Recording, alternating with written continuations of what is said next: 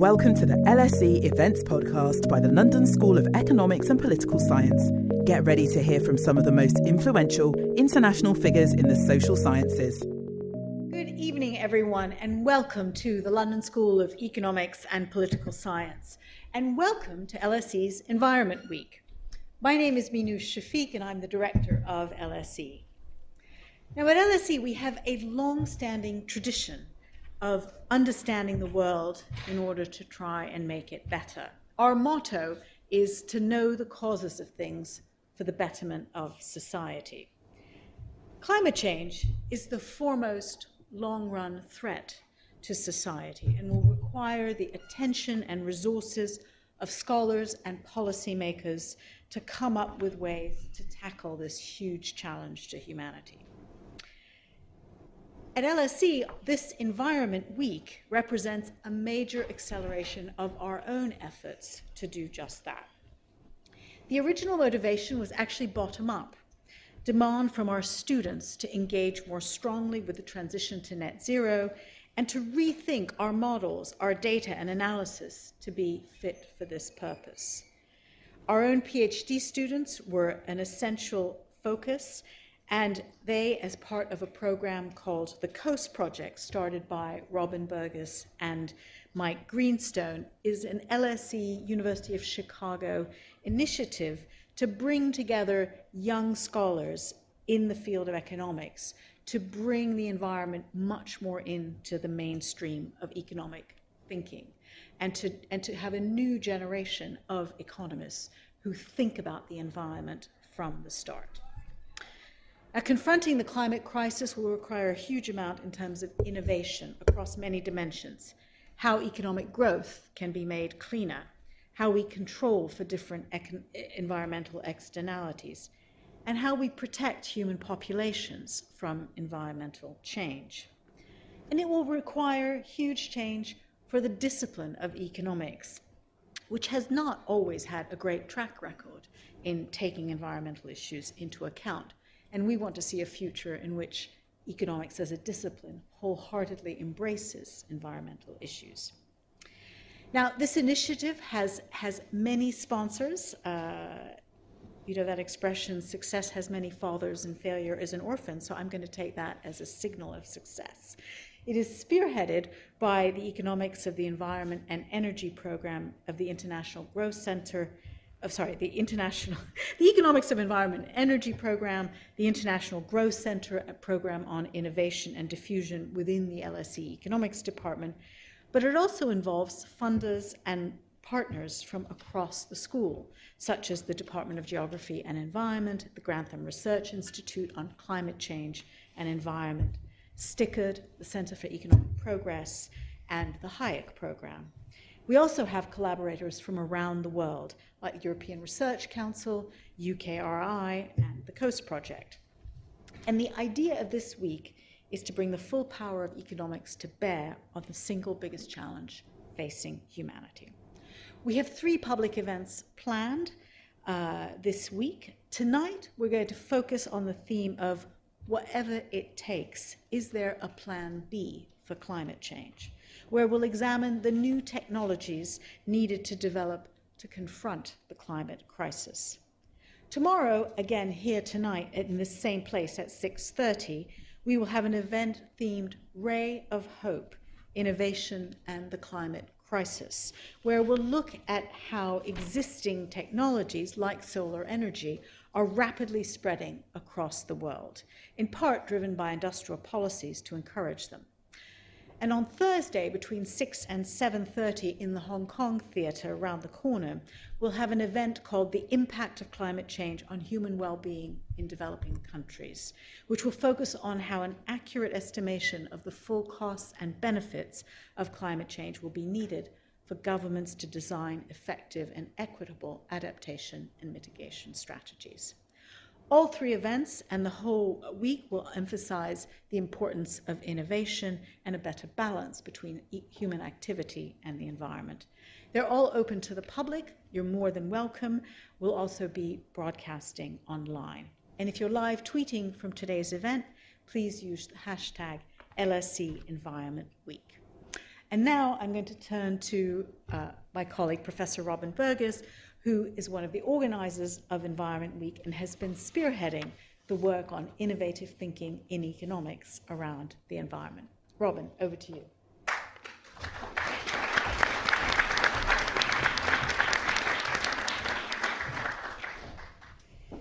Thank you very much, Manoush, and welcome everyone. So I just wanted to say basically two things.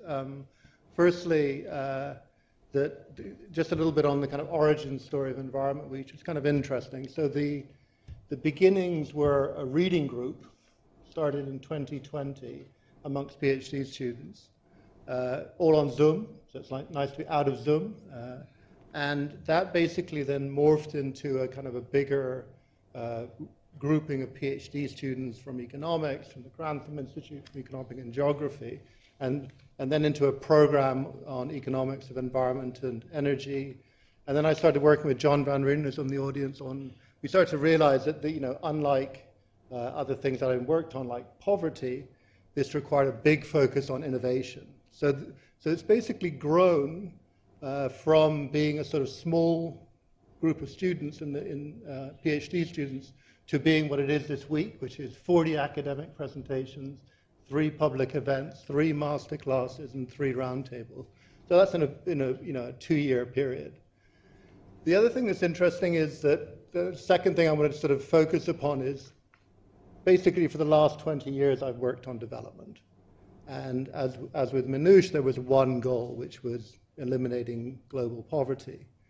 And what that did, that vision of that goal, was it brought all sorts of people together. So Manoush mainly worked on the policy side, many of us worked on the academic side, but on the academic side it cohered development economics into a real force of bringing macro, micro, people working on trade all together. And I think what we have today is a new goal, which is confronting the climate crisis. And interesting, there are some very big differences. The first big difference is a much more international issue. It's an issue that sort of faces all of humanity, not just groups of poor people in poor countries. And so it requires not just bring people from all parts of economics, but bring many people from other disciplines, as we'll be seeing this evening. So what I would say to sort of conclude is that development economics felt like a movement, and this was mentioned in the Nobel Prize for Esther and Abhijit and Michael Kramer. And this feels like a new challenge, which is perhaps bigger and certainly more widely felt across the world. And hopefully the LSE can be a kind of a leading force in working on this very important issue. So without further ado, I will pass to Liz Robinson, who will be chairing the event. Thank you very much.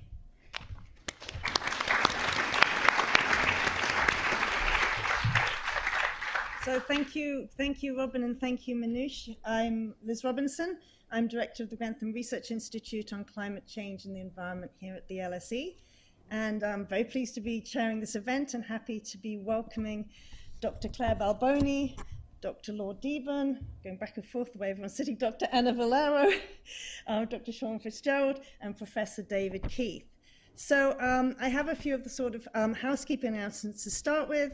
So just to let you all know that this is a public event with an in-person audience, as we can see, but it will be recorded and made available as a podcast, and a video, assuming that we don't have any technical difficulties. I'm going to ask you all, if you haven't already, to switch your phones to silent for the moment. Manoush has given you the hashtag, so feel free to tweet hashtag LSE Environment. And I think that's all the notices I have to give you. And so what I'll do is I'll just give you a very brief introduction to our speakers, and then I'll just talk you through how the event's going to pan out, and then we'll start. So Claire Balboni is an assistant professor of environmental economics at Massachusetts Institute of Technology. It's much easier to say MIT, isn't it? But I just about managed it. And an alumnus of LSE, that's right, yeah? Brilliant. Lord Deben, Chair of the United Kingdom Climate Change Committee. You were the UK's longest serving Secretary of State for the Environment from 1993 to 97. Held many other high-level ministerial posts, but including Secretary of State for Agriculture, Fisheries and Food between 1989 and 1993. Dr. Sean Fitzgerald is Director of the Centre for Climate Repair at the University of Cambridge, got that right. Professor David Keith, Professor of Applied Physics at the Harvard School of Engineering and Applied Science, and Professor of Public Policy at the Harvard Kennedy School, and founder of Carbon Engineering, a company developing technology to capture CO2 from ambient air to make carbon-neutral hydrocarbon fuels. You've worked at the interface of climate change, energy, technology, and public policy for 25 years, or maybe more by now. And then we have Ana Valero with us as well, a senior policy fellow here at LSE's Centre for Economic Performance and deputy director of the Programme on Innovation and Diffusion, and an associate of our Grantham Research Institute, I'm pleased to say. Hopefully we've got quite a few associates of GRI here as well. So the event runs for a total of 90 minutes, so we'll finish up at 8 p.m.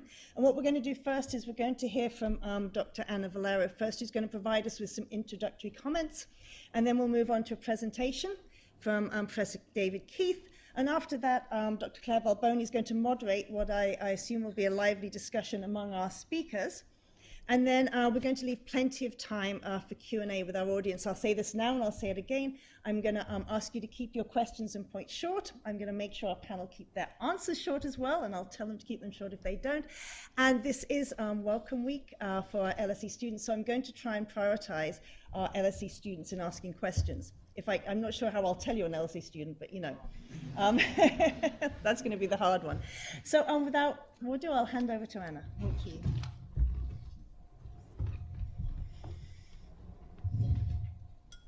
Thank you very much. It's my absolute pleasure to be able to contribute to today's discussion. So I'm going to talk a little bit about the key role for innovation in confronting the climate crisis, broadly what types of innovation are needed according to our current plans, so that might be kind of plan A, and how we might think about alternatives. So just to begin by setting out a little bit more context around what we mean by plan A and plan B. So plan A very much relates to reducing greenhouse gas emissions to meet net zero by 2050. This is necessary to remain consistent with the Paris Agreement of limiting global warming to 1.5 degrees above pre-industrial levels. This is the level that is required, as we know, to avoid the very worst impacts of climate change. Net zero involves accelerating the deployment of zero-carbon solutions across the economy. This requires transformational change in energy, transport, urban and land systems. And alongside this, investments in adaptation are needed to build resilience to the effects of climate change, which we're already sadly seeing all around us. As the term net zero suggests, there's also a key role within this for methods of carbon dioxide removal or greenhouse gas removal within Plan A. This involves technological or nature-based solutions that permanently remove carbon dioxide from the atmosphere. Plan B can be thought of here as measures that could be taken in the event that our Plan A fails. A key and controversial area in this category is solar geoengineering, which broadly seeks to bring down temperatures by reflecting a small proportion of sunlight back into space. Other types of geoengineering, such as geoengineering glaciers to prevent them from melting, have also been suggested. I'm just going to spend a few minutes setting the context on the role of innovation for achieving net zero and sustainable growth more broadly, and for our grounds for optimism in terms of what could be possible. But I'll also set out the risks we face, which could be seen as grounds for justifying research and development in the full range of technologies and techniques that maximize our chances of protecting the planet. So how can we reorient our growth model towards sustainability? We know that the invention and diffusion of clean innovation is central to meeting net zero targets. And more broadly, when this is accompanied by complementary investments in physical, natural, human, and social capital, can be the basis for achieving sustainable and inclusive economic growth, together with many other co-benefits, such as improved health from cleaner air, for example. In the UK, the Climate Change Committee has estimated that around 85% of decarbonisation between 2020 and 2035 required for net zero will involve low-carbon technologies or fuels, either on their own or in combination with crucial behaviour change. The remaining 15% relates to behaviour change alone. We know that investments in both existing and emerging technologies are required. So according to the International Energy Agency, most of the global emissions reductions to 2030 come from technologies that are already readily available. Examples are clearly renewable energy, electrification of transport through electric vehicles, and improving energy efficiency. We clearly need to double down on deploying these throughout our economies. But half of the reductions to 2050 come from technologies that are in an earlier stage of development. So you can think of this as at the demonstration or at the prototype stage, where further innovation is required. Examples here include advanced batteries, hydrogen electrolyzers, and direct air capture and storage. There are some grounds for optimism in terms of what is possible. A key one, and this was emphasized earlier in our masterclass, which I hope you will be able to catch up on when it's available online, a key one is the fact that we've seen that clean technologies are particularly effective at generating economies of scale in their production and in innovation.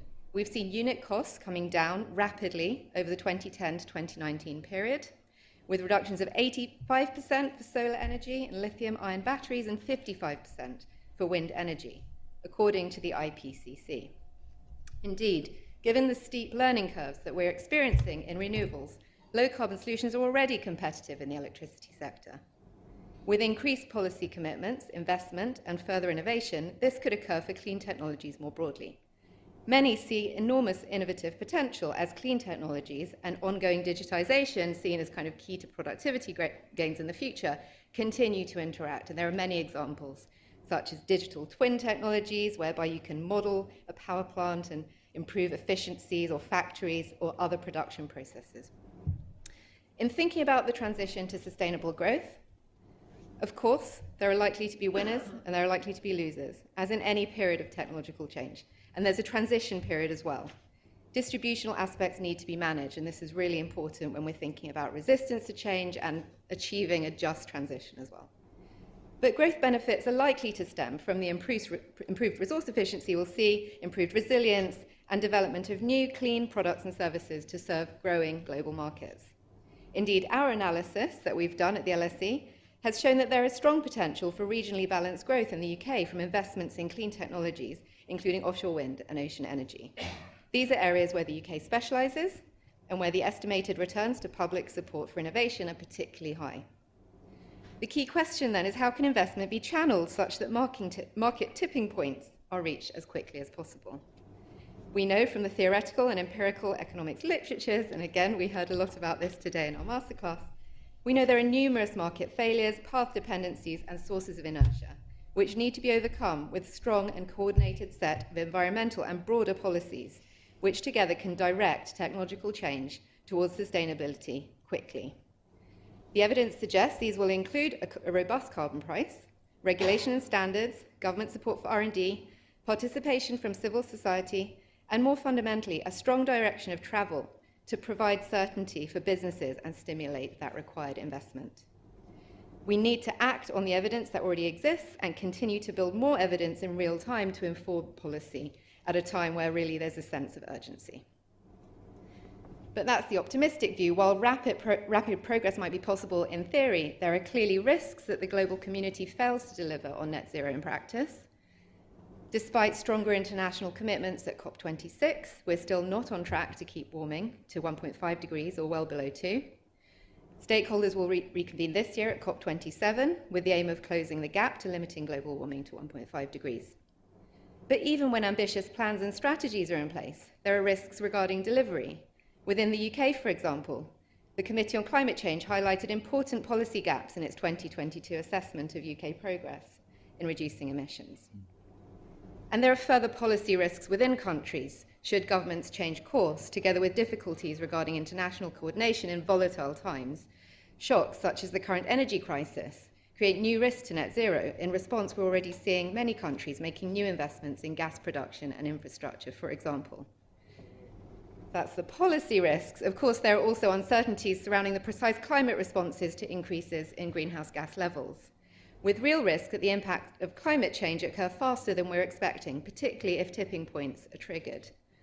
Examples there include the collapse of ice sheets, Gulf Stream currents, or destabilization of rainforests, all of which would have severe global and regional consequences. An article in Science this month sets out how even with global warming of 1 degree, a threshold that's already been passed, we're at risk of triggering some tipping points. So given those significant policy and climate risks, many are arguing we should be conducting more research on proposed geoengineering techniques. So as I previously mentioned, carbon dioxide removal, or CDR, is now embedded in net zero strategies. On the more high-tech side of that, the IPCC has also set out evidence that carbon capture, usage and storage technologies, so that type of carbon dioxide removal will be essential to meeting net zero globally. CCUS can be thought of as the suite of technologies that can enable carbon dioxide removals from large point sources or directly from the atmosphere, and then transport that to be injected into deep geological formations for permanent storage. This is still an emerging technological area, and so far there are few commercial applications. Despite a growing number of projects in development, the IEA considers that the pipeline remains well below what's needed for net zero by 2050. In the UK, 2 industrial clusters have been selected to lead deployment of CCUS, and government has increased its commitments in this area recently. Again, as our research has shown, this is also an area where the UK has some technological strengths that could be built upon as part of the sustainable growth strategy. So while CDR is already seen as necessary in Plan A, I guess here the Plan B angle would be the need to do this at a much larger scale than is currently planned should progress on reducing emissions be too slow. And the other, so far less understood area is solar geoengineering, or also known as solar radiation management. Here, a number of techniques have been proposed, and we'll be hearing more about this shortly, basically to limit the effects of sunlight on the Earth's temperature. So examples are setting up sun shields in space, making clouds or land more reflective, or dispersing microscopic reflective particles into the stratosphere. Since solar geoengineering does not alter carbon dioxide in the atmosphere, it doesn't actually address the underlying cause of climate change. It doesn't reduce ocean acidification or bring with it the co-benefits of net zero, such as cleaner air and improved health. Some are very opposed to further research in this area due to worries that it could create a moral hazard problem, undermining efforts to decarbonize. So far, the potential additional risk to people and ecosystems are not necessarily that well understood, and there are also significant geopolitical complexities surrounding such a global scale solution. It's therefore clear, and this is the IPCC view, that exploring such solutions and how they could be implemented has to be very much in addition to the urgent drive to net zero and mitigation. So in conclusion, given significant climate and policy risks, it appears that the responsible course of action for the global community is to better understand these Plan B options so that we're ready to do whatever it takes, as is the title of today's event, to tackle the climate crisis. And of course, understanding that requires building that research and development now so that if we're in a situation of having to deploy such solutions, we are able to do it. The challenge then is how we can responsibly develop and understand solar geoengineering techniques without undermining support for greenhouse gas mitigation policies. So you need the right governance frameworks in place and how to minimize any adverse side effects.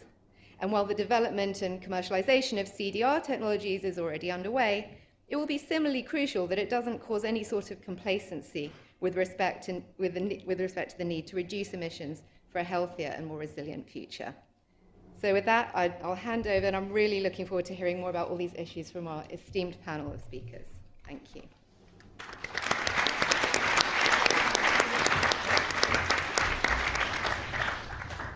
Thank you very much. So, what? This is not the slide order, not remotely.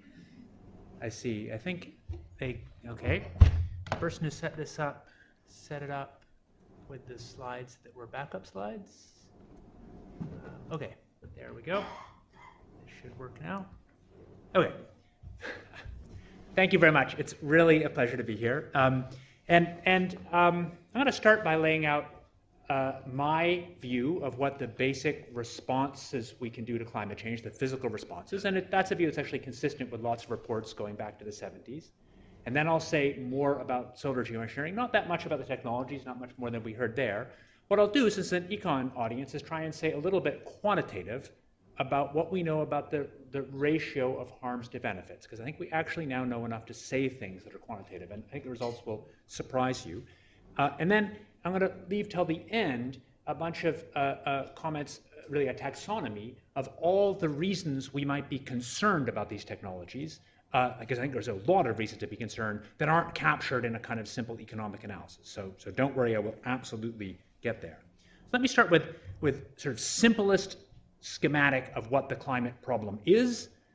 More complicated version, the economy, drives emissions, drives concentrations, the amount of CO2 in the atmosphere. The climate basically responds to concentrations, and that makes climate impacts that Pardon? Could be. So there are, in my view, 4 different ways. Would you like to lecture? Would you like to lecture?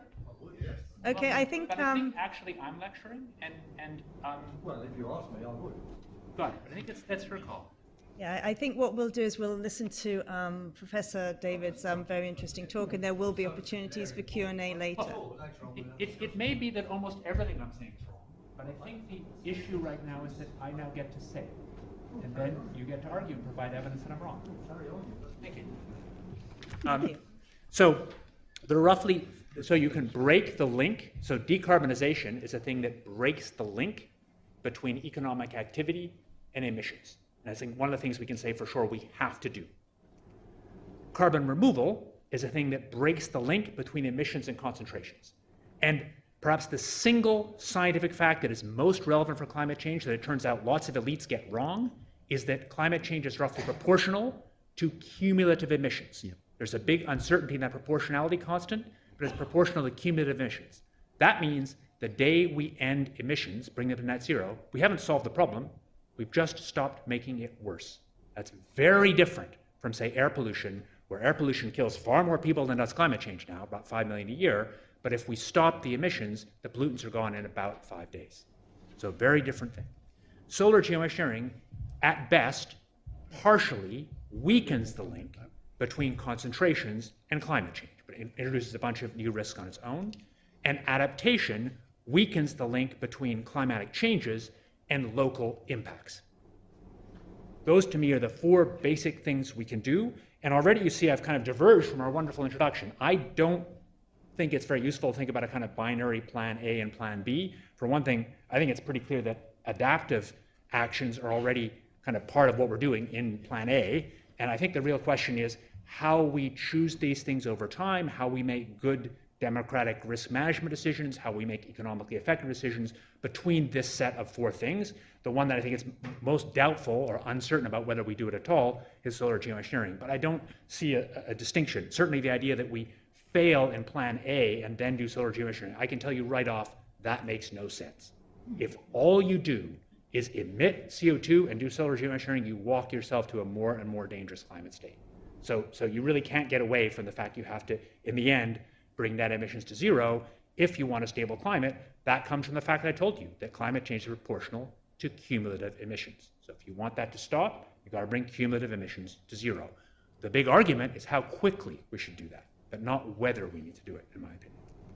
So as to what we mean by these technologies, since you already gave a list, that's sort of some of the list. I'd say the thing that we have by far understand the best is adding aerosols to the stratosphere, particularly sulfuric acid aerosols. That's what there's been the most research about. I think maybe quite surprisingly, it's the thing that appears to offer the clearest and most global and even benefits. And I'll give you more about the risks and benefits, and I'm happy in questions to answer much more about how these things work in more detail if you want. For carbon removal, we often talk about carbon removal in a bunch of ways that I find a little unhelpful. I think the useful distinction of carbon removal is between permanent and impermanent, not between mechanical and natural or biological. So the way to think about it, at least the way I think about it, is that fundamentally the climate problem is driven by carbon emissions from the geosphere, from deep underground, being put into the active biosphere, where then they equilibrate between atmosphere and land biosphere, where trees are now growing faster because of the extra carbon in the atmosphere, and they equilibrate with the ocean. And when we plant trees, we're moving carbon, or when we put more carbon in soils, we're moving carbon from the atmosphere to the land biosphere. But if management changes, or if the climate changes, that is, warms up so the trees burn or oxidize, then that carbon goes back.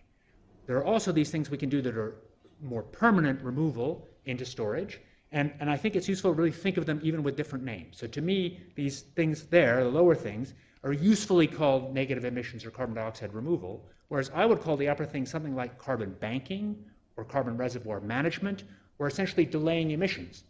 That is not a statement that one of these is good and one of them is bad. They both could be very useful. Some of each of them have bad environmental impacts, so it's a complicated mixture, but if there's a big division, it's really between roughly permanent and roughly impermanent, and mixing those up isn't very healthy. very useful to policy. One last thing, you will have heard the word nature-based solutions. My view is the right way to think about that is it's mostly an intersection set between adaptation and carbon removal. Think about trees in urban areas.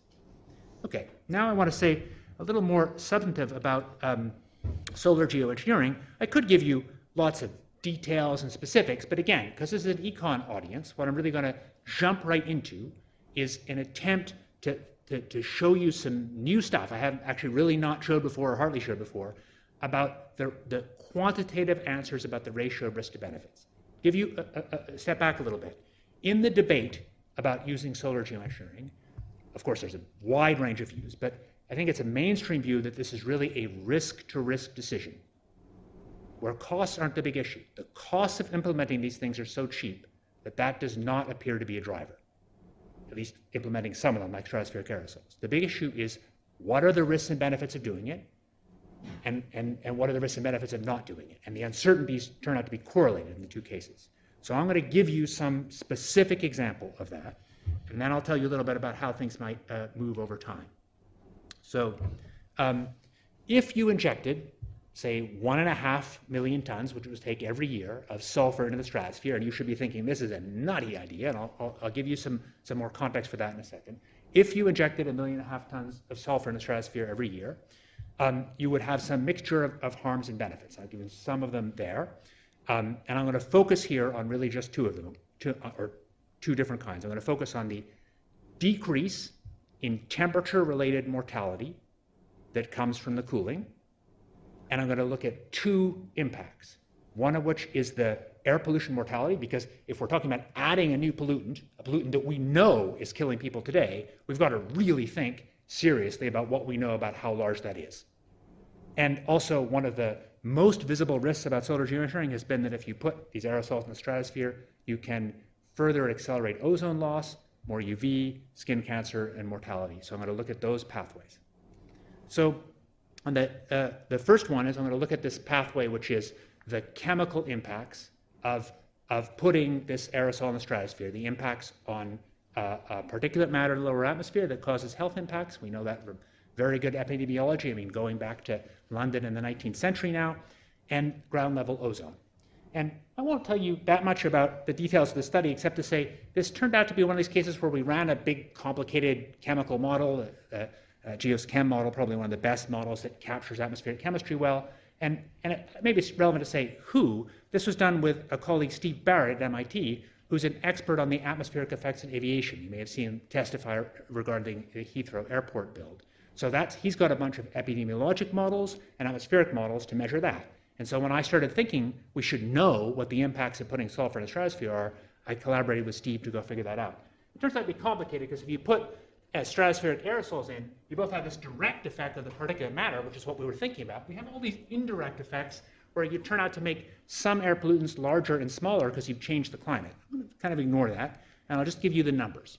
So the numbers out of that big, complicated study are that doing this increases global mortality for 1 degree C by about 7,000 a year for air pollution mortality and about 4,000 for ozone mortality. So that gives you some sense of that. These numbers have error bars that are like 50%, but on the other hand, this is a body of knowledge that's old and long. So 50 years of studying this stuff. Sulfur in the stratosphere is not a new thing.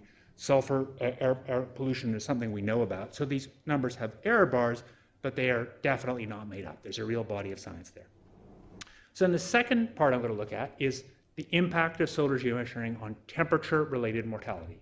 So some of you may know one of the biggest deals, I would say, in kind of the climate policy and economics over the last decade and a half has been the rise of high-quality epidemiological estimates of the effects of temperature, extreme cold and hot temperature, on mortality, morbidity, and economic productivity, and actually even learning. And it's really an amazing body of literature. In this case, I'm using the new Carlton et al. Study, Michael Greenstone study. And this gives you some sense of what the individual curves look like for Boston and Mumbai underneath that. And what all these curves look like is you basically find there's a temperature where death rate is minimized in those cities. And then as it gets colder, there's more people die. And as it gets hotter, there's more people die. And there's a sort of asymmetric shape to that. So you get both deaths from cold and deaths from warm. And an interesting thing is that while we all think about heat deaths, and there's a lot of heat death talk in the press that's real. If you look in the first 2 decades of this century, in fact, it looks like net mortality effect is actually gone down. That is, there's been a benefit to warming. We expect that it will swing to be a big disbenefit, but so far, the reduction in cold deaths is actually a little bigger than the increase in heat deaths, according to these models. But looking in the future, very different.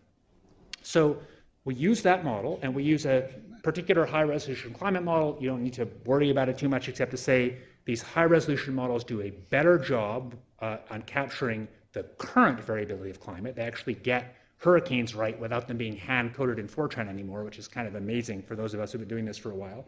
And they get a lot of amazing features of the current climate right, so they probably do a better job on the future climate, but of course we have no way to know that for sure. And so we use this model with a simple version of solar geoengineering to produce a simulated data set of what the world looks like under solar geoengineering, including actual distributions of temperature. That's the temperature distribution in Boston, where we can look at heat waves. So then we put those things together to make an estimate. And this is a map of the change in mortality from cooling 1 degree C by solar geoengineering, looking across space, where the red colors are places where mortality's gone up. So as we cool down, the increase in cold deaths in the cold countries actually overwhelms the decrease in hot deaths, so there's a disbenefit in the cold countries by this measure. But the population weighted is minus 13 or so. And to give you some context, what is that number? This gives you a look at kind of global rates. So the global mortality average is 800 per 100,000 per year. Just like do the math, people live into their 70s. COVID and air pollution were both about 100. So this is about 1/10 of that for 1 degree C. When you get up to 4 or 5 degrees C, you get about as big as COVID or air pollution is today in terms of projections of temperature-related mortality from climate change. So that gives you a number. You multiply by the population, and you get this about 1 million a year reduction for 1 degree C. So you can add those up and make a comparison, and the ratio of benefits to harms is 100 to 1. That is, the reduction in deaths from temperature is 100 times bigger than the increase in deaths from air pollution mortality, the sum of air pollution mortality, plus the ozone-related mortality. Now, there's a whole bunch of caveats. So there's caveats in the details of these papers. So these papers actually don't use exactly the same 1 degree C. There's a bunch of different cases. So there's probably like 20, 30% errors there. I'm not claiming that this is an estimate of the overall cost-benefit ratio for solar geoengineering. Nobody's done that. There are lots of things that aren't in here, like the things I mentioned. There's both added benefits of geoengineering that aren't in here. So there's other papers. There's a nice paper in Nature Food that shows how solar geoengineering would increase agricultural productivity. It decreases sea level rise, but it also has other impacts we're not looking at, like it might exacerbate climate change in some areas, might alter the visual appearance of the sky. There's a big range of things. So this isn't an overall claim, but it's also not a trivial claim. Temperature-related mortality is reckoned to be about half or more of total climate impacts. So that's a big measure of impacts. And say ozone damage from geoengineering is one of the kind of most highly cited risks. And the air pollution risk is an obvious one. So these are quantitative comparisons. And the fact that the result comes out is 100 to 1. Again, I don't believe the number. That is, I don't believe it's 100 to 1. There's big error bars. But I think it makes it hard to believe that the global average ratio would be anything other than that doing a moderate amount, a small additional amount of solar geoengineering. To be clear, this is doing solar geoengineering in addition to emissions cuts. I think these numbers, which come from a range of studies with long histories, suggest that the benefits might be much larger than the harms. And for those of you who think this is very risky, and we often hear statements that geoengineering is very risky, risks need to be quantified. You can't just say it's very risky without finding out a way to weigh the risks and compare the risks to the benefits. That's what I think we all need to do. I don't think it answers the question, but I think it begins to give you some numbers. So the next part of the talk, I'm going to quickly show you something about evolution over time. This is in the solar geoengineering world, which I know is a little inbred group of scholars, although it's changing. This is the so-called napkin diagram that John Shepard, who chaired the Royal Society's 2006 geoengineering report, the first big geoengineering report by any national academy, This is his so-called napkin diagram. I actually didn't make it in the report. It was after the report, at least that's my memory. I was a report member as well, that outlines a basic story for how these things fit together. It's a basic story that I think is roughly correct if you're trying to do benevolent, equitable policy. And I'll show you what I think is the first numerical version of this in a second. But this is the napkin diagram, and I guess my next slide will show you how to talk it through. But this idea is a combination of emissions cuts and carbon removal, which leave a peak in concentrations, and then using SRM to shave that peak. This shows it to you in a slightly more easy to build up way. So if you do fossil fuels forever, climate risks grow without bound. That's just a consequence of this cumulative emissions thing.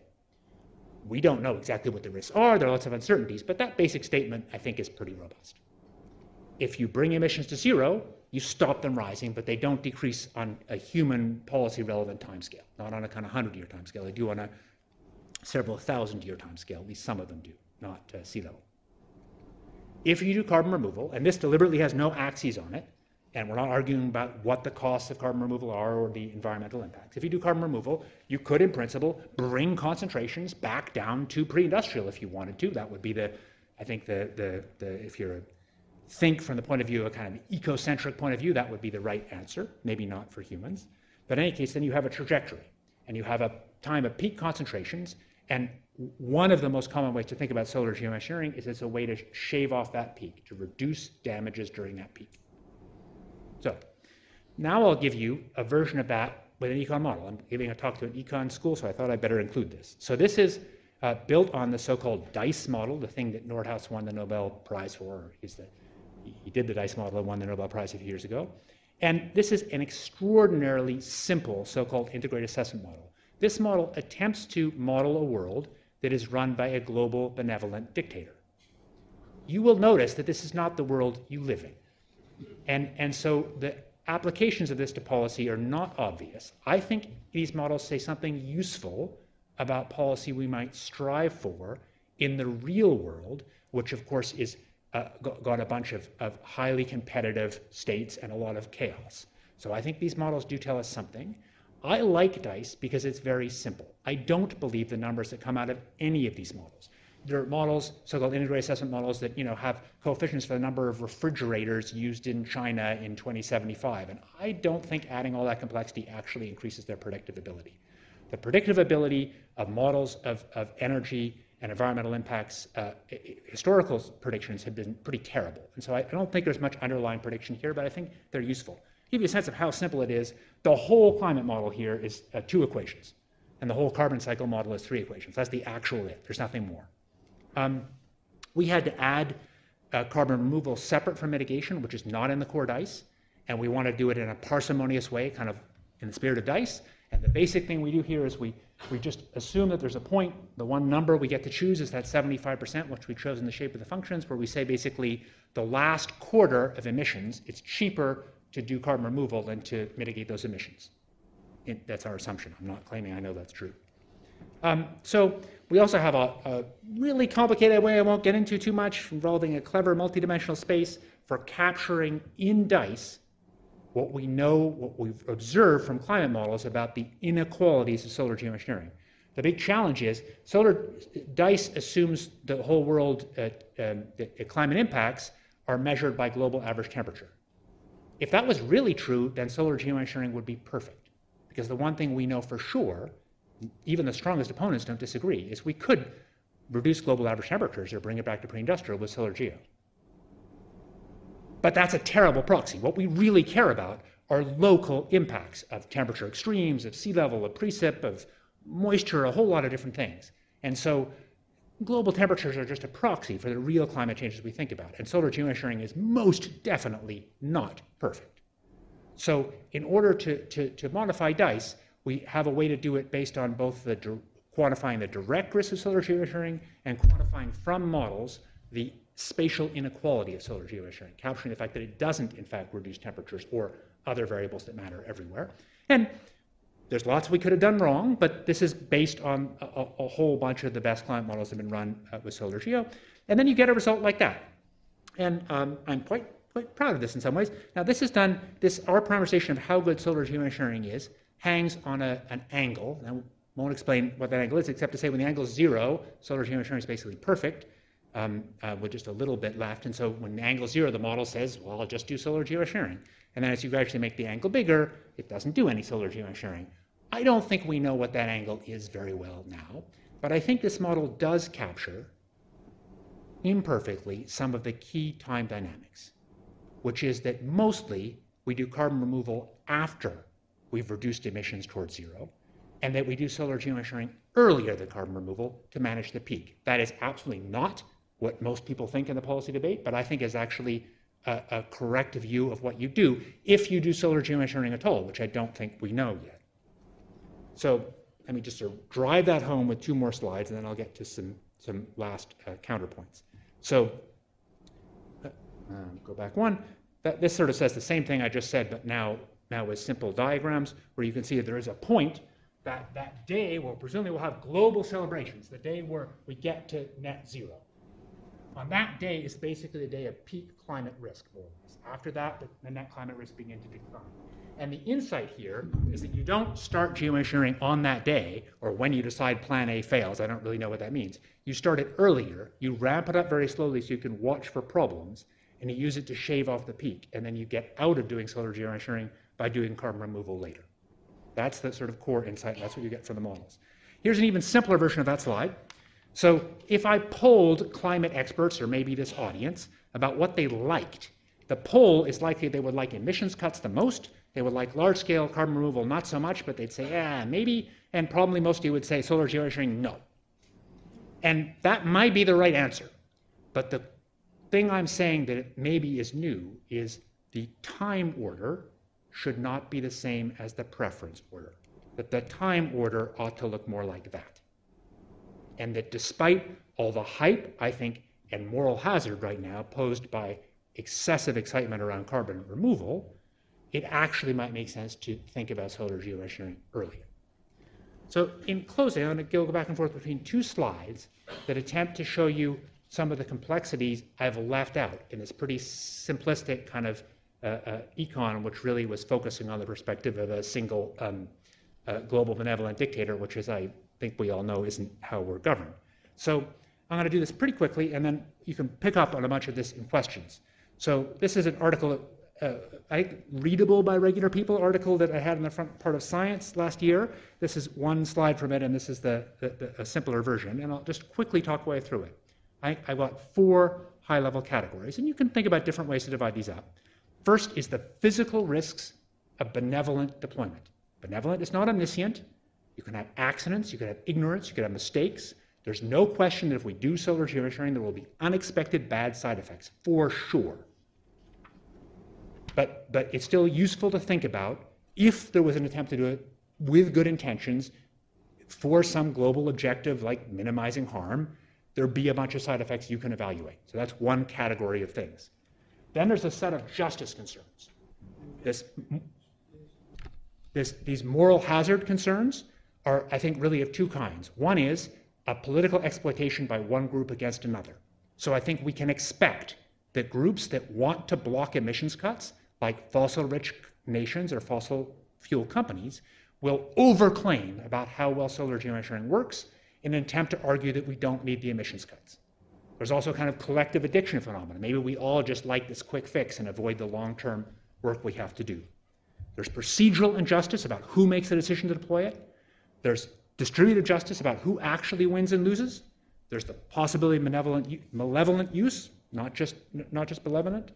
Excuse my tongue twisting.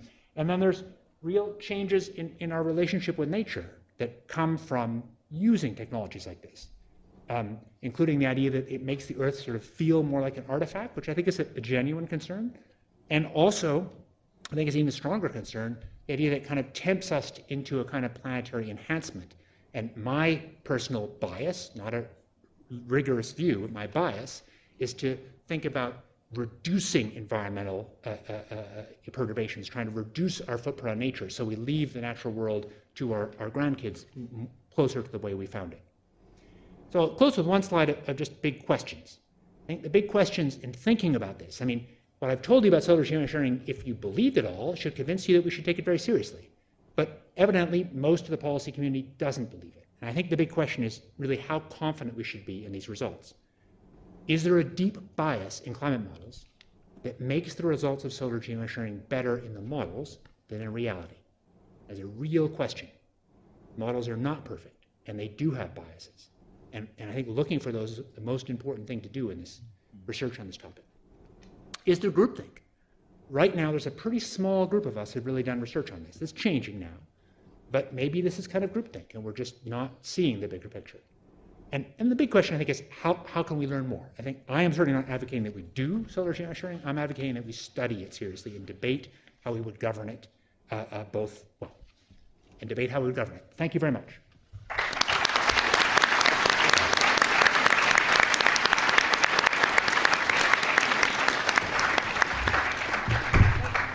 Thank you so much, David, for a really interesting, enlightening talk. And I will move over to Dr. Claire Balboni now, who's going to facilitate the discussion with the panel. So I'll just sit back a little bit. Maybe not. I might knock something over.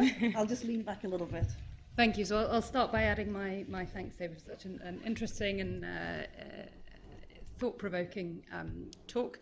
I'm delighted to be able to moderate this very distinguished panel. We've got Lord Deben and Sean Fitzgerald, who will be sharing their reflections, and my aim is to move very swiftly on to their thoughts and what we hope will be a lively and dynamic panel discussion before, of course, we allow plenty of time for audience questions.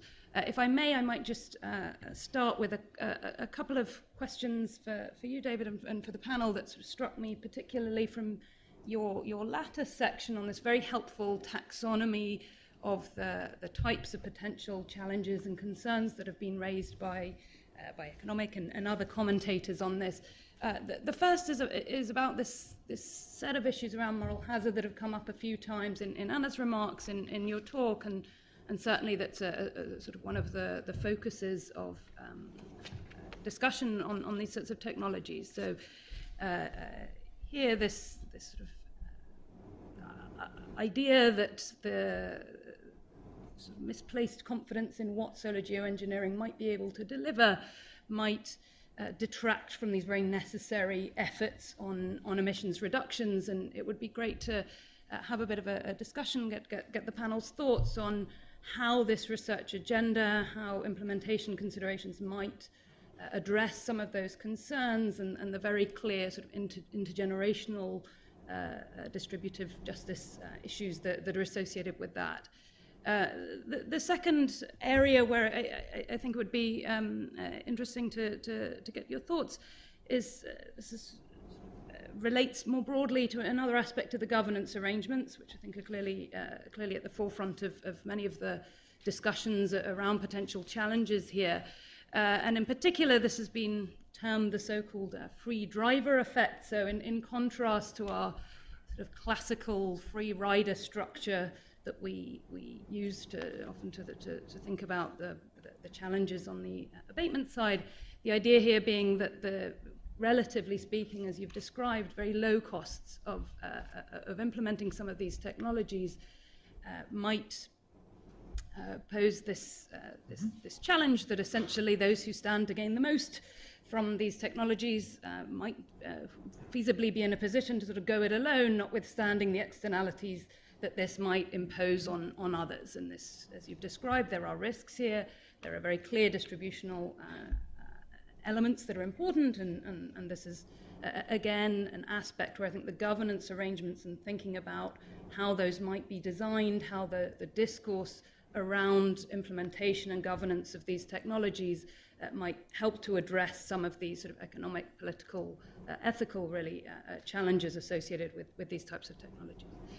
Anyway, I'd like to allow plenty of time for our panelists to offer their comments. I'm going to ask Sean Fitzgerald firstly to offer his reflections, and then Lord Deben, and then hopefully we'll have a back and forth on the panel before we turn to audience questions. So over to you, Sean. Great, thank you very much indeed, David. Really stimulating, and Anna as well.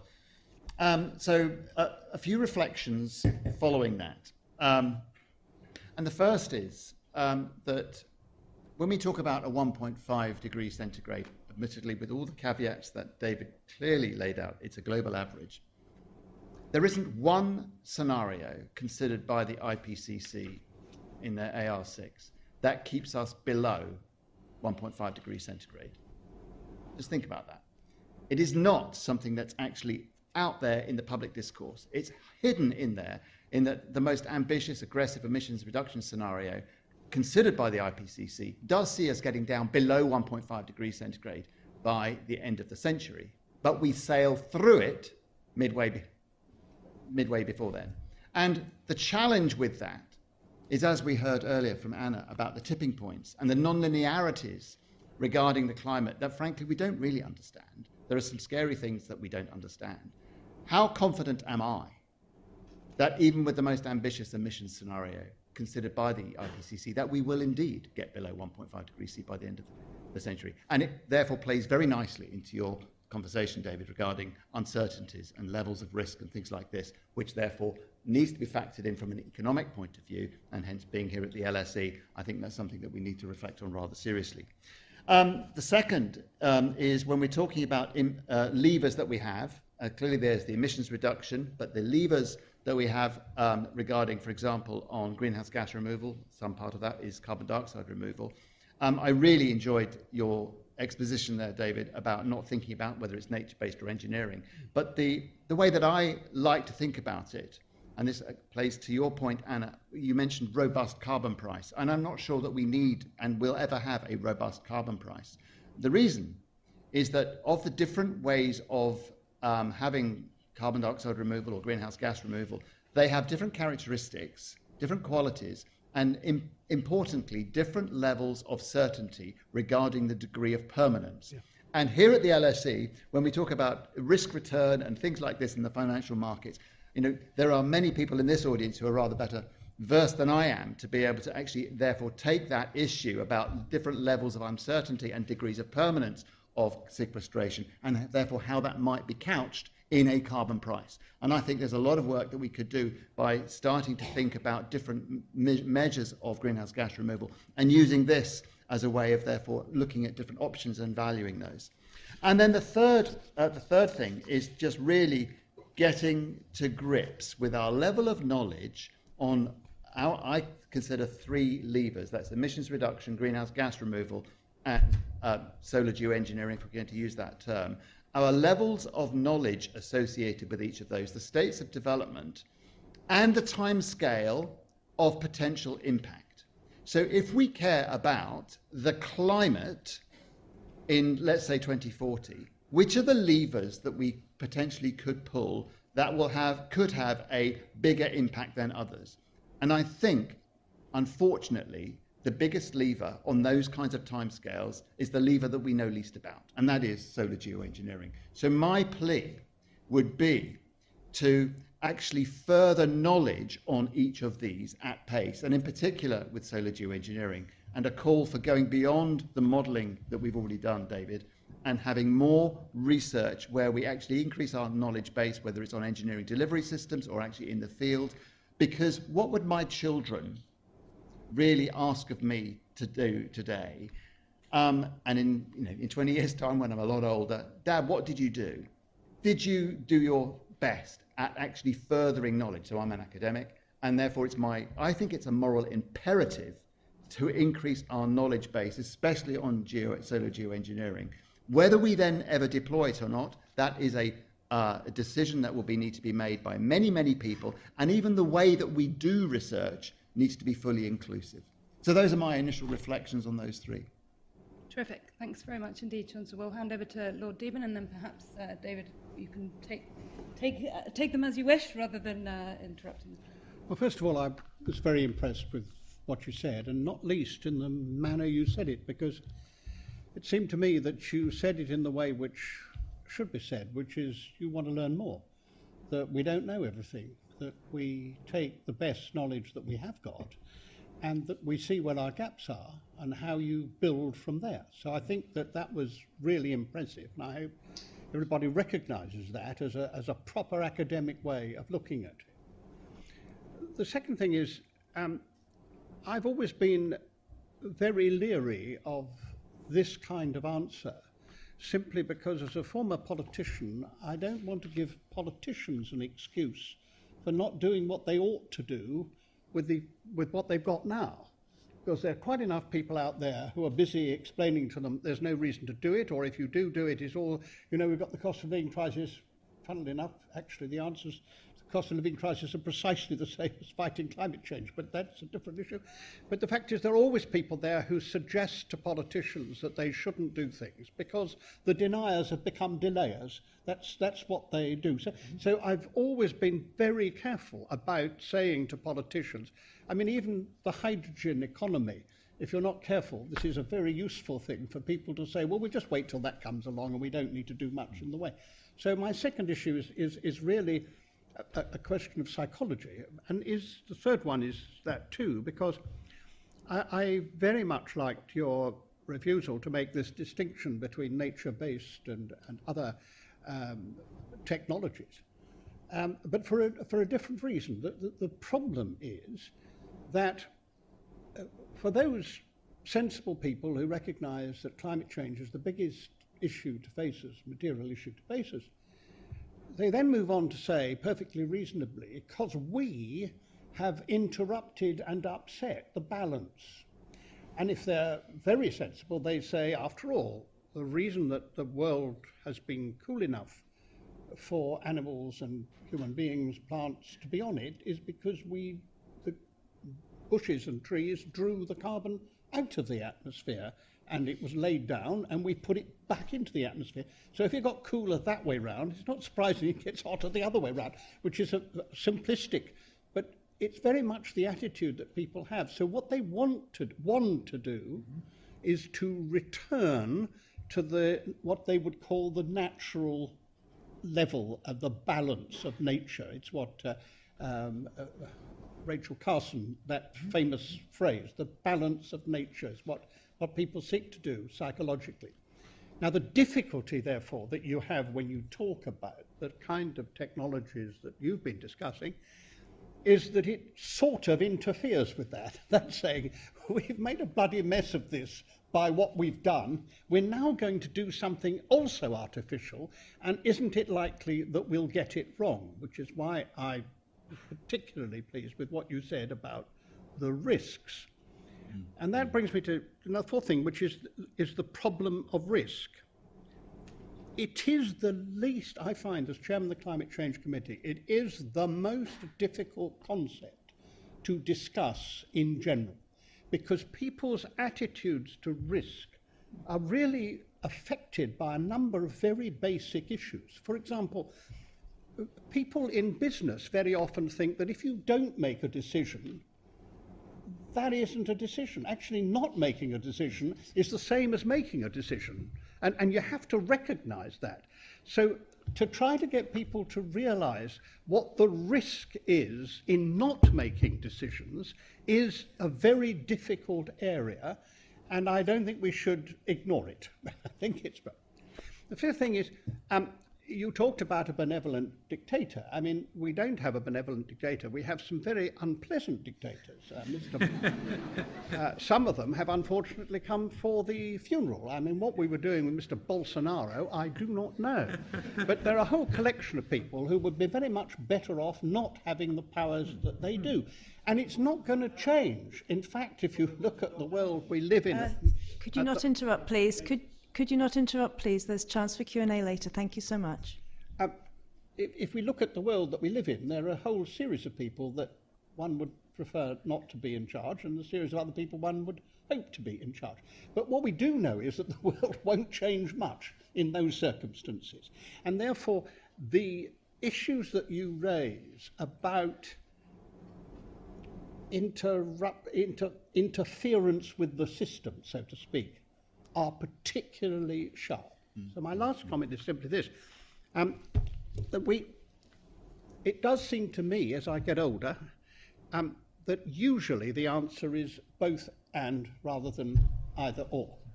And I think that what you have demonstrated is the absolutely essential two things. One, we have to do everything that is possible to reduce our emissions. and that is a moral imperative and a physical imperative, and actually it's a business imperative, it's an economic imperative, all those things. And within it are the climate justice situation, because what you so rightly said is the effect of all this, if you live near to the equator, is so appallingly awful. If you look at what happened in Niamey, for example, Niger is almost unlivable in because of the heat increases. One just says that. The other thing that we have to do is to prepare for the sort of timetable that you have, and I honour you for saying we might never use it. Yeah. But if we don't know what it is and how to use it, then when the world finds itself on the brink of destruction, I'll tell you who will be blamed, not the scientists, but the politicians who haven't funded that research. And so for me, if politicians want to have a future, they need to cut the emissions as hard and as quickly as possible and prepare for the possibility of disaster, always praying, and I mean that, and hoping that it doesn't occur. Great. Well, thank you both very much.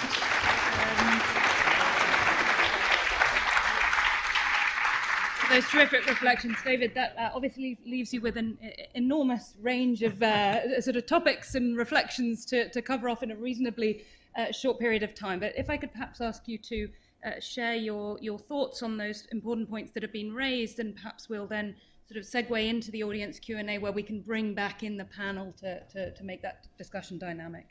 I think I'll respond on 3 points: psychology, risk compensation, sort of related, and climate justice. So one of the big issues here, this sort of moral hazard, some part of this is it's possible to do objective experiments with uncertainties. So you can go to regular citizens and take a group of citizens, imagine we do this room, and you're brought in for some psychology experiment, and you're all given money, is the way this one was done, and you're all told something about climate, and half of you were told about solar geoengineering. And then at the end, you get a choice of giving that money back to buy some emissions reductions. And this has been done by a variety of people, now probably 10 papers, and I think it's right that all the papers, I may be wrong, have found that exposure to knowledge about solar geoengineering actually increases interest in cutting emissions. So exactly the opposite of what you might think. Now, that doesn't prove that happens at a political level. And the reason why it's happening is kind of complex. It may be that essentially it makes more salient the risks of climate change. That people may be reasoning, wow, if experts are talking about putting sulfur in the stratosphere, they actually must think we got a real problem, so we should act on cutting emissions. But whatever it is, that actually is a surprising and kind of happy, robust answer. Mm-hmm. Second thing, all related, is about risk compensation. So moral hazard is one word. Another kind of related term is risk compensation. The idea that when there's some thing that reduces your risk, that if you had a pleasurable activity that was otherwise risky, that when the risk is reduced, you'll do more of that activity. And I think that's partly what's going on here. Risk compensation is an individual thing, but I think these things interact over time in policy in ways that often use many different aspects at once. So if I think about automotive safety, in North America, since I was born in '63, deaths per kilometer traveled are down by about a factor of 5. That's a huge triumph of all sorts of things, of public policy, but it was achieved by some very different methods. One of them was airbags, and there were people who wrote papers suggesting that airbags and some other things like that were a bad idea because there'd be risk compensation, because people would just take advantage and drive more dangerously. We also did social measures. I think most of us are much better at not driving drunk than we were when I was a kid. And we have graduated licenses, a lot of differences, different roadways. And those things fit together, and there no doubt was some risk compensation. I can tell you, I deliberately drive more casually in my very safe car now than I did in my crappy car that I had in my first car, which was just obviously more dangerous. And I think that's rational for me to make that choice. And I think, sorry to finish the analogy, this risk compensation thing I think will be true for solar geoengineering as well. If it actually provides a reduction of risk, it might be rational to cut emissions a little bit more slowly. That doesn't mean you don't cut emissions. And the real issue is you get some overcompensation, and how do the politics play out? And then last on climate justice. I think too much of this conversation is happening in rooms in the north with mostly white people. And I've been just come from New York City from the second meeting of the Global Overshoot Commission, by far the highest level commission to look at the governance of solar geoengineering and carbon removal and adaptation. Has 4 ex-heads of state on it: Felipe Calderon, Hina Carr, the foreign minister of Pakistan, a really amazing range of people. And I can't tell you anything because it's a deliberation. I'm an advisor to the secretary to this thing. But I would say that is dominated by people. There's more leaders from the global south in that panel than the north. And the conversation feels very different. And it's especially true because from what we see in the models, but there's reason to believe this is a robust answer. The impact of added temperature is worse in places that are hotter. And that's true on productivity, not just mortality. So the one paper that looked at what happens to global income inequality from solar geoengineering is that solar geoengineering dramatically reduces it, because it basically increases growth rates in the poor world because you've reduced the otherwise decrease. And in fact, it's probably a disbenefit in Sweden, where Sweden actually does better being a little warmer economically. And that's a profound thing. This is not a small effect. It's as big as the reduction in Gini coefficient, a measure of inequality, that the U.S. achieved in its sort of successful time between 1929 and the war and after the war. So it's a big effect. And I think the climate justice dialogue may have surprising outcomes. And I think we tend to think about rich countries doing this. I think it's more likely that countries that are poor will be more motivated to think about doing it. Hi, I'm interrupting this event to tell you about another awesome LSE podcast that we think you'd enjoy. LSE IQ asks social scientists and other experts to answer one intelligent question, like, why do people believe in conspiracy theories? Or, can we afford the super rich? Come check us out. Just search for LSE IQ wherever you get your podcasts. Now, back to the event. Thank you so much. So thank you. I'm going to open up to Q&A now. I'm going to try and get in the time. We've got 3 sets of 3 questions and answers. So as I said before, I'm going to repeat. I'll probably start from the back and then work forward. So I need to see more than one hand up. Students. Yeah, absolutely. We're going to try and start with students. So are there some students with that? I've noticed a few hands go down since I said students. Yeah, we got one. We can't only have one student. I'll just start with students for the moment. Do we have any other students with hands up? Yeah, okay, 1, 2, and do we have a third? Yep, I see. Yeah, that's 1, 2, 3. So if we go, have we got the microphones there? We've got the first question there. We had the second question there, and we had the third question there. We'll line the mics up. And short questions, please, and short answers if you feel it's relevant to you as the panel member. Hi, Hi, thank you for everything. It was really insightful. I had a question around the development of these groundbreaking technologies. Basically, did you assess, or to what extent do the development and the widespread of this technology prevent or slow down the cultural change or the human behavior to reduce or cut emissions, basically? So developing these carbon capture, etc., could almost act as a greenwashing act. To what extent is this true? Okay, so that's a question about carbon capture and greenwashing. And the second question, please. Do we have the mic lined up? No? Okay. Thank you. I'm from Global Politics Masters. I find there is an intrinsic problem with geoengineering, which is maybe more of a philosophical, political, theoretical problem, which is that this sort of Brave New World scenario is completely totalitarian.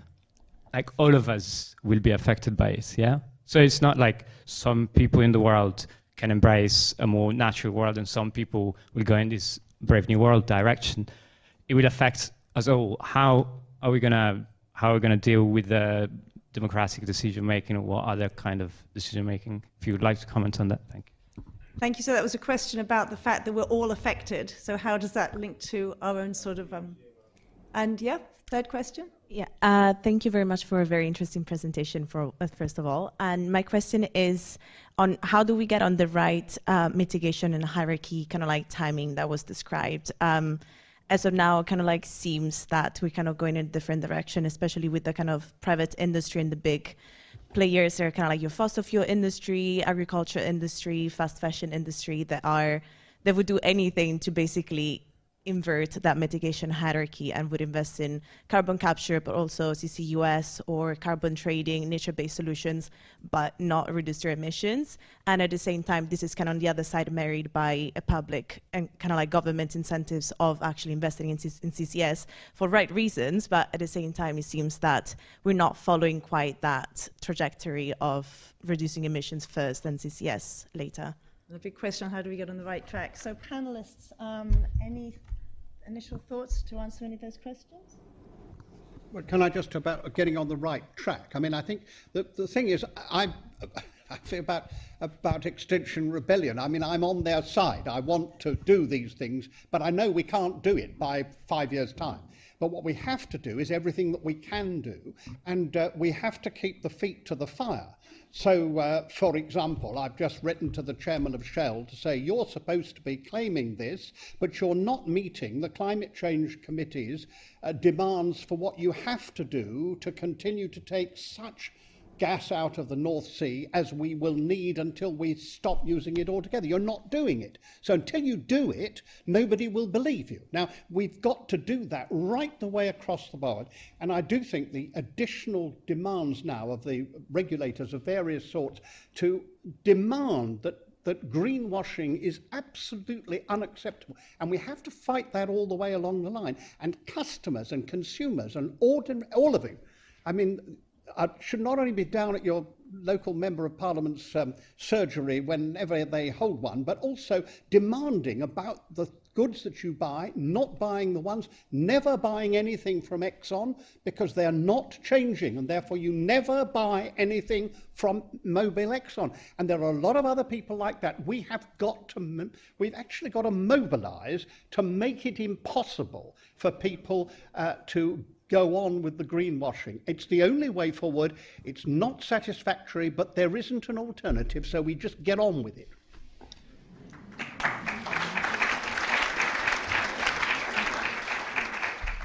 So I'm going to respond to the question from the back, which is about, climate change is going to affect us all, and therefore how do we make decisions? You're completely right. I think climate change will affect us all, but alas, as David mentioned, we will not all be affected equally. And that is a very, very big problem. And in fact, when David presented the impact on economics, those were actually lovely numbers, and they showed differences, and they were fairly easy to triangulate, which is where that would have come from. But there are some other economic risks over slightly longer timescales, let's say over 30-year timescales. And one of those, for example, is going to be the increasing severity and frequency of severe weather events. Yeah. So South Vietnam, for example, is now projected to have annual flooding by 2050. Basically, that will then wipe out the rice harvest. So we're going to see potentially mass migrations of people, countries that are not going to be livable. What about the low-lying island states? And therefore, what we really need to do, in answer to your question, how do we make decisions, is to bring countries that are going to be especially affected and least able to adapt to the effects of climate change, bring them into the room to help, inform what we should be doing in terms of developing technology, for example, solar geoengineering, but also globally in terms of, therefore, the emissions cuts and the solar radiation, greenhouse gas removal. So we need to bring all of those people together. And actually what scares me most from a risk point of view is that when things get out of control, and we've got a country whose harvest has failed for 3 years on the trot, they've got massive problems, what lever are they going to try and pull even if they don't know actually all there is to know about it? So this prospect of solar geoengineering, what scares me most is that it might get attempted at scale without there being the proper research that actually we are duty-bound now as a moral imperative to progress knowledge on that base, to ameliorate the risk in that particular instance. Totalitarianism is about procedural justice. It's about how the decision is made. You can make a totalitarian decision to have a certain kind of fridges, as maybe the Soviet Union did. Climate change and global ozone and global solar geoengineering are all things that do affect everybody, yes, absolutely. But not more so solar geoengineering than CO2. And the question of how we make decisions, how democratic it is or isn't, is in principle kind of independent from the question of who gets affected. That's the difference between the distribution of outcomes and how the decision is made. And one last thing, it's sort of easy to talk about innovation. That was the setup for this.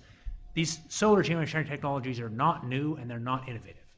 The first big report on climate change that went to the most powerful leader in the world went to President Johnson when I was 2 years old, and that had solar geoengineering in it. It was in a lot of the reports right up to National Academy 77 and early 80s, and then there was a kind of suppression of it, to be blunt, because the environmental left was too concerned about moral hazard and said we shouldn't look at it. But the ideas here are not really coming from industry, and they're not really new ideas. This is really coming out of the climate science and an application of that science. Okay, I'm going to take 3 more questions, hopefully from students, and then I will take from some of the gentlemen and other people in the front. So do we have any more students? I will take some people who are non-students afterwards, I promise. We do have time. So, student, and we have one there, and... There's a lady there. Oh, yes, sorry. Have you not answered the question yet? No. Oh, sorry. I am so sorry. That's true. I knew someone. I've got bad facial recognition. So 1, 2, 3, and then we'll have you as number 4, okay? So, and then afterwards, I will open to non-students, okay? Thank you. Great. Hi, I'm a student in the economics department here at LSE. So I want to touch on the theme of psychology, and in particular the role of perceptions around new technologies and perceptions about science, I suppose. So we've seen, even within the environmentalist movement, concerns that I would broadly say are against scientific knowledge. I don't want to open debates on things like nuclear or the role of science in agriculture, but we've seen that a lot of narratives that have emerged are against what science is saying. And so how can we... So even if solar geoengineering, for instance, is shown to be the solution, how can you work against those narratives? What do we need to be thinking about now for how people perceive the role of these new technologies? Thank you. So, and our second question, do we have a mic? I thought it was a third one, but I'll go ahead. I guess my question is if you could give your opinion on how the war in Ukraine and I guess other potential geopolitical things that may come in the future will affect the energy transition. We're already witnessing a change in discourse by some leaders on energy. So how do you think this will affect this topic? Thank you, and thank you for keeping the question short. I really appreciate that. We've got a question there. Hi, I'm Advait. I'm a first-year politics student. The Economist recently ran a piece indicting ESG goals for investments due to it being a composite indicator and different agencies producing different results. Would you be in favour as a panel of axing the S and the G and focusing solely on carbon emissions? Fantastic. So E being carbon emissions, yeah. And was there? I thought there was a fourth question, but if not, we'll go to the panel. And no. Okay. Okay, and then if we can keep answers short, we can have time for a couple more questions or points after that. Maybe I'll pick up on that last one. It's important to say we've had big environmental successes. The air is much cleaner, not just in the rich world, but in the poor. There's less lead, global ozone. All of those, in general, have been done by rules. Rules that say you can't do X and you're free to compete, do whatever you like under that.